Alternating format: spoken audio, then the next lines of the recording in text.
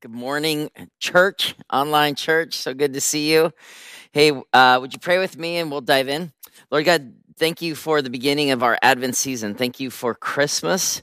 And God, we just pray that as you bring back this familiar text, that you would bring some new insight to us, that you'd open up our eyes, our ears, our hearts, that we would engage you in new and powerful ways.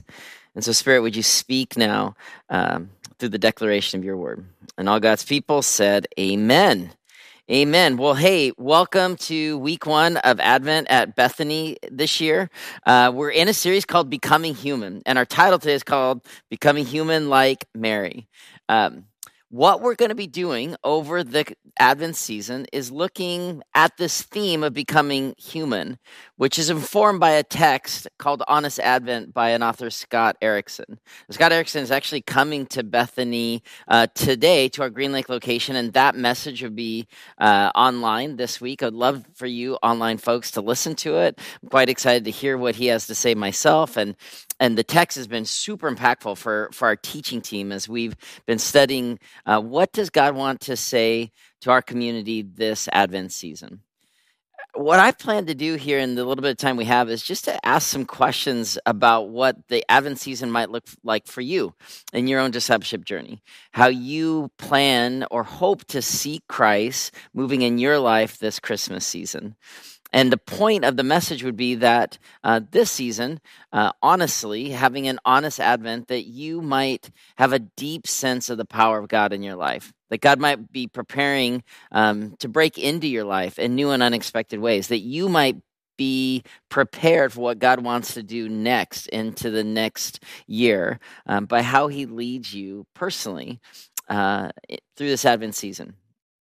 And I don't know about you, but for me, honestly, sometimes Advent can be hard to connect with Christ in powerful and personal ways. And I am almost embarrassed to say that as a pastor. It's like, what? No, it's Christmas, it's Advent. There's candles, there's, it's the whole thing. Like, this should be the greatest time of the year to connect with Christ. But I'm just being vulnerable with you. At times, it's difficult for me to connect with Christ during this season. Connect with my family, certainly. Family traditions and, habits and, all those things being really special. Personally, it's, Easter season, like from Palm Sunday to Easter Sunday and the triumph of resurrection. I just, filling the church pews and being able to declare Christ is risen. Like, that's really easy for me to worship Christ in. Certain other seasons, like in the summer, like going camping or fishing, watching the sun come up, like, oh, wow, God, you're so big and you're so powerful. In the winter, getting up into the mountains and seeing snowfall and being reminded of some of the prophetic words that came through Isaiah about like God's power through nature. And I mean, all those times for me, but sometimes during Christmas, it's the busyness, or it's all of the family things going on, or sometimes there's, the family conflict things we're navigating, or the busyness in the church even. I mean, times I'm like, Jesus, where are you personally for me in the season? It's been challenging. So that's where we come to the text today with Mary. Because as we look at becoming human like Mary, there's an opportunity for us not to say like, oh, I'm a bad Christian because I'm busy, or I'm worried about debt this season, or I'm worried about my family of origin, or, it's we're not over COVID yet. You're like, no, we don't have to be ashamed of those things. We get to bring those things to Christ. And in our humanity, we want to declare over these weeks ahead and looking through the different characters in the Luke gospel, as we look at this theme of becoming human, that there is an opportunity that if we look today, like the lens of Mary, that there's an opportunity in our humanity to see God moving in new and powerful ways. And so that's our hope. That these sacred days of December don't just feel like, okay, there's a lot of family traditions, or there's, work parties, or there's family events. Like, we want you as our community to encounter Christ uniquely in this season. That this year might be a little bit different.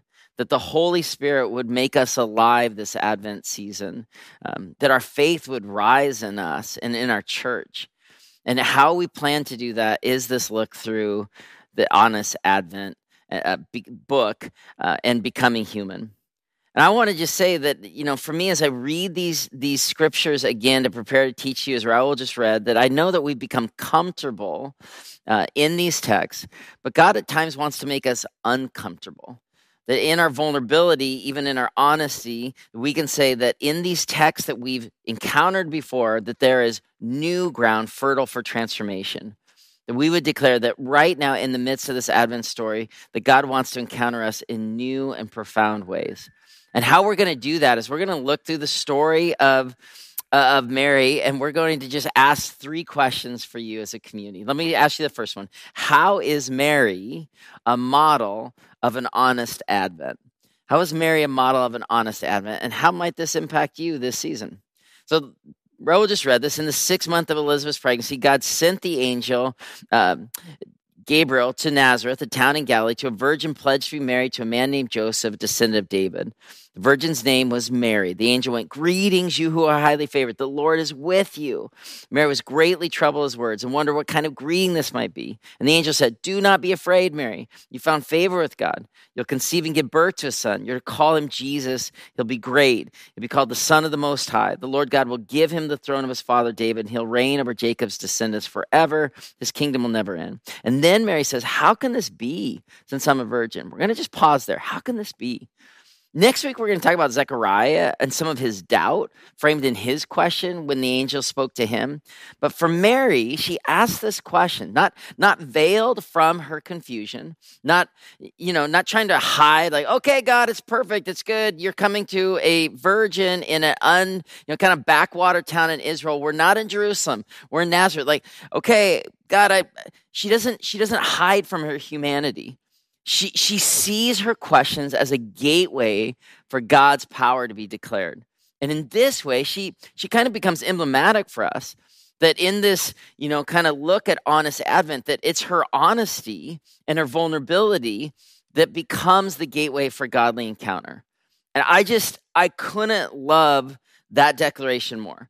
That when we're honest and vulnerable with Christ, that we have a gateway for a godly encounter in our lives. We don't have to hide from our questions. We don't have to, we don't have to be shameful about things that feel distracting to the power of God being declared during the Advent season. We can bring that to Christ.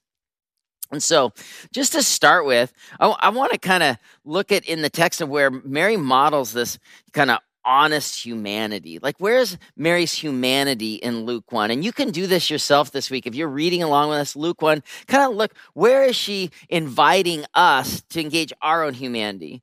Mary was engaged. She was a virgin. She was alone when the angel shows up to her. Mary was declared favored. It's God's declaration over her, which announces her new position. And she was given the promise of the Lord's presence. And it says that she was troubled by that. And that was okay. She was honest with that. And she wondered what it meant. And then Mary was given again this promise, don't be afraid, you're favored. And then she's told about Jesus, like through the pregnancy, that he'll be not just, an immaculate conception. He will be great. He will be the Son of the Most High. He would be given God's throne, and that he would reign over all of Israel and all of Jacob's descendants. Mary was told through, again, this declaration of the angel that Jesus' kingdom would never end. And then she asked that question, how can this be? See, when we engage God from a position of honesty, God always encounters us with a sense of compassion. And there's a meeting us in our confusion that God always longs to fill with his presence. When we say, God, I don't know what you're doing here, God wants to bring his presence to bear, to bring clarity. God doesn't dwell in confusion. Remember, in the creation narrative from Genesis 1, that God brings order to the chaotic. He brings presence to the lonely. He brings hope to people that feel hopeless. And so when Mary is like greatly surprised and she turns to the angel in this perspective of wonder, then God's like, oh, there's a gateway for you to be used. She models how she's been favored. And for some of us, like, well, I don't have that story. God hasn't given me that declaration. But that's the amazing thing about Advent, is that all of us are grafted into the story, where we declare that God did a unique thing through Mary, but though we don't get to bear the baby Jesus, we've been given the presence of Christ. And in that way, we almost become like part of the lineage, part of the story. We're invited in, that each and every one of us gets this declared into us. We are favored. Christ has been given to us. We don't have to be afraid. And it's okay to say, how might this be? Because for Mary, though she sees the limitations, and certainly we can have compassion, what it would like to be this young woman in a Jewish culture, betrothed to a man, living with her family. Like, oh, she's probably just mindful of all the shame and all of the stories and all of the allegations, and still she has the audacity to trust that God would use her honesty and her vulnerability as this gateway for a godly encounter. That God would collide with her in the messiness and in the uncertainty, and certainly in the trouble of what lies ahead. She knew she'd been encountered, and she wanted to say yes to that. There's a quote from the book Honest Advent that I just want to share with you because it's so beautiful. And the writer, Scott Erickson, he's trying to be a little gritty here. So there's kind of a gritty aspect, but stay with me. He says this in Honest Advent. He says, could it be that the doorway to experiencing God with us this Advent is the particular vulnerability we find ourselves facing? Whether it's in health, heart, or home, our lives will always have a particular vulnerability to them, from butt wiping to butt wiping, from the beginning to the end. May we not see this vulnerability as the place of failure because of our inability to overcome it, but as the very invitation to partner with the mighty God through it. May your present stage of life be the mighty ground for divine participation. That's incredible. How does Mary model that for you in the week ahead, in the weeks ahead? Maybe you relate to some of my opening illustrations. Sometimes at Christmas, we get distracted. How might God be inviting us for divine participation? Second question I want to ask you, what does God want to grow in you this season? I love the Mary story. I love Christ, the Advent. But I want to challenge you as listeners engaging in the story personally in your home, in your faith journey in the season. What does God want to grow in you? I pick up here in Luke 1, continuing verse 35. The angel answers, the Spirit, Mary, she has the question. Spirit's going to give an answer. Spirit will come on you. The power of the Most High will overshadow you. So the Holy One to be born will be called the Son of God. Even Elizabeth, your relative, is going to have a child in her old age. She was said to be unable to conceive, is in her 6th month. For no word from God will ever fail. And then she says, I am the Lord's servant. May your word to me be fulfilled. And then the angel left her. See, for Mary, there's this theme of surrender to trust. And I asked you here, just leading into this, so like, what might God be growing in you? What might be God asking you to surrender in this season in order to trust? Maybe it's a worry that you're holding on to. Perhaps it's an anguish that you've been carrying. Perhaps it's just fatigue or uncertainty from the season we've been carried through here. All of us, though, there is an opportunity of surrender and an opportunity of trust. Not despite our questions, our humanity, but right in the midst of our honest humanity. It's learning to be honest with God about our current situations that do become the doorway for the miraculous. And we know for so many of us in this month ahead, it's the temptation for distraction and busyness and noise. But right in the middle of that, how might God be wanting to come alive within you? What does a new experience with Jesus' birth mean for you? What is God birthing in you? What in your humanity might Jesus want to speak into?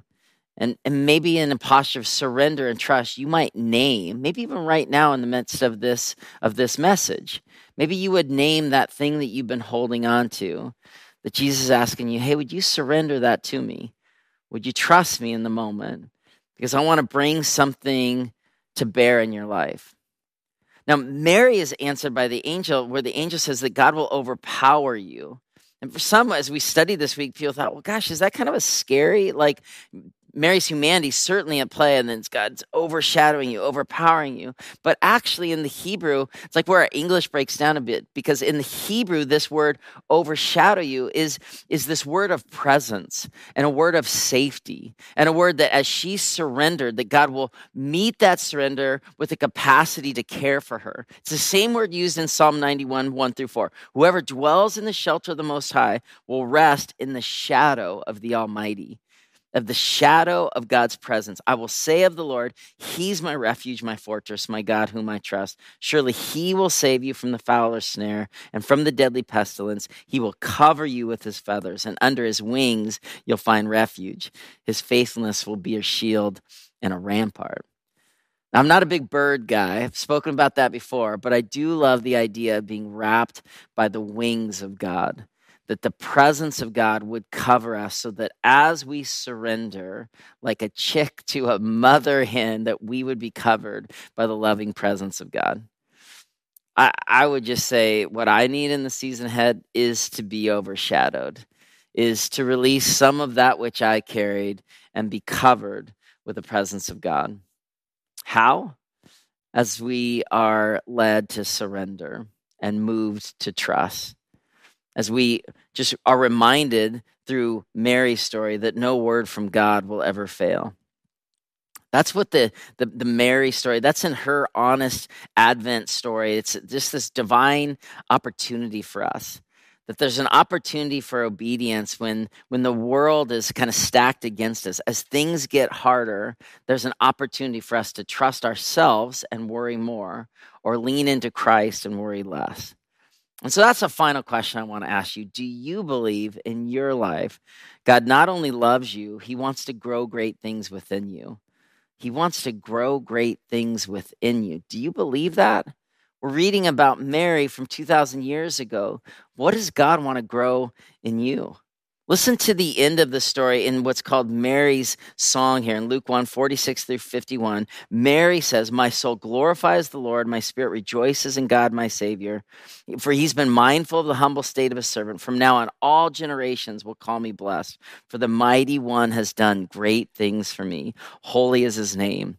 His mercy extends to those who fear him. From generation to generation, he's performed mighty deeds with his arm. He has scattered those who are proud in their inmost thoughts. See, God has this pattern throughout the scriptures, and we certainly see it here in Mary's modeling of just her humanity and her vulnerabilities. God has this pattern of using people who are unlikely to be used in the eyes of the world. I relate with that a great deal. Recently, Heather and I were at a spiritual retreat, and the leader of the retreat was asking us, who in the scriptures do you relate to? And I said, for me, it's David, but it's not David at the end of the story on the throne. It's at the beginning of the story where he's not even invited when the priest comes to his father's house to look for the next king. David isn't even invited. He was the 8th son out in the fields. So I relate to this. God loves to write surprising narratives where those who are discredited or overwhelmed in the eyes of the world are invited to participate in God growing great things within them. You see it in Peter, you see it in Mary, you see it in Esther, you see it in Gideon. We could just go all day like this. God writes surprising stories. Where does God want to write a surprising story in your life? What does he want to grow within your faith journey here at the end of 2021, at the beginning of 2022? What does God want to bring back to life that you've written off as dead? Is it your hope? Is it your heart? Is it your hearing God? Is it a relationship? Like, I can't fill in every blank for you, but I want to encourage you as you listen to this message to call out to Christ in your heart and ask the Lord, what do you want to bring alive in me?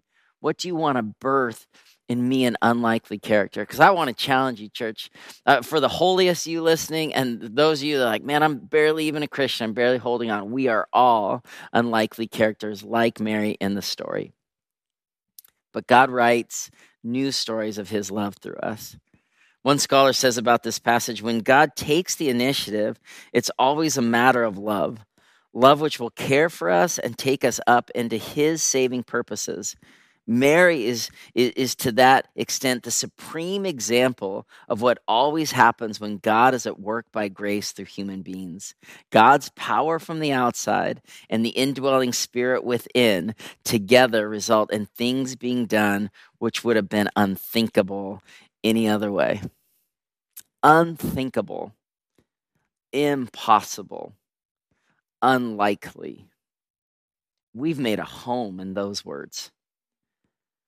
But this season, I want to challenge you to those words that we're all too familiar with. What if God wants to flip the narrative on those words for you in your faith journey in this week ahead? What if instead of unthinkable, God wants to remind you of the power of your faith to renew your mind and open up new pathways of belief and possibility? What if instead of fearful, we heard that command to Mary, do not fear?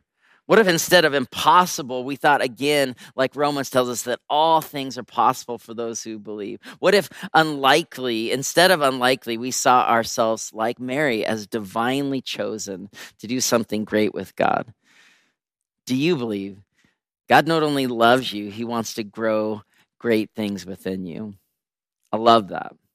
So much more I'd like to say, but I want to finish with a kind of a historical example. We were studying this week about how God would even choose to use Mary's gender as a young woman in first century Palestine, a woman without power, betrothed to a man likely living at home. God flipped the script even on gender roles, that this woman would, through the power of God, bring to bear the power of Christ. It's incredible. God loves to use women throughout the scriptures. Women have this incredible ministry to surprise, because in a patriarchal society like we lived for thousands of years, those were unlikely characters. And historically, in the 15th century, there was a young woman by the name of Joan of Arc. Now, Joan of Arc, I don't know even how I got studying her this week, but she was so inspiring because she loved God. She served in the Catholic Church because it's, kind of pre-Reformation. That's fine. She's in France. She was this warrior because God had given her this mission. And so there was some commonality between the young Mary and the young Joan of Arc that was super encouraging for me as I studied. Joan of Arc, she heard God's voice, and she believed that God was calling her to do great things for her country as the French were under siege from the English. And she spoke up to the king. They cut off her hair. They dressed her like a man to lead other people to battle. And she never stopped believing that God would do great things with her. She led this victory in this little town of Orleans, which I've actually been through. And she said this, she says, I fear nothing, for God is with me. She would often give credit to God as her fame spread. She said this, she said, I am the drum on which God is beating out his message. Do you love that? Then she said, in God's name, let us go on bravely. She was like Braveheart before Mel Gibson, and she was real, this young woman, because God was encouraging her to do massive things. Later in her life, she was captured. She was put on trial for her actions, and she was burned at the stake, which is horrible. And right in the midst of that, she says, I am not afraid because I was born to do this. Over and over and over again, even in her death, she asked for a cross while standing upon this pile of sticks, and she was bound, and a nearby person bound up a cross, and she held it. Someone else held a cross so she could look, and her final words were reported to be the name Jesus. Jesus. 6 times. Jesus. Jesus. Incredible significance. Later made a saint in the Catholic Church. Pretty amazing. I'm going to share one final quote, and I want to pray for us. She says this, I place trust in God, my creator, in all things. I love him with my whole heart. One life is all we have, and we live it as we believe in living it. But to sacrifice what you are and to live without belief, that is a fate more terrible than dying. So, church, what has God given you to do with your one brave life? What thing that you have counted as dead or insignificant does Jesus want to kind of shake awake this Advent season? And how might you have an honest Advent like Mary, that you would believe that God wants to do a new thing in you? Let's take the journey of engagement this month ahead. And maybe at the end, we're going to say, this Advent was different.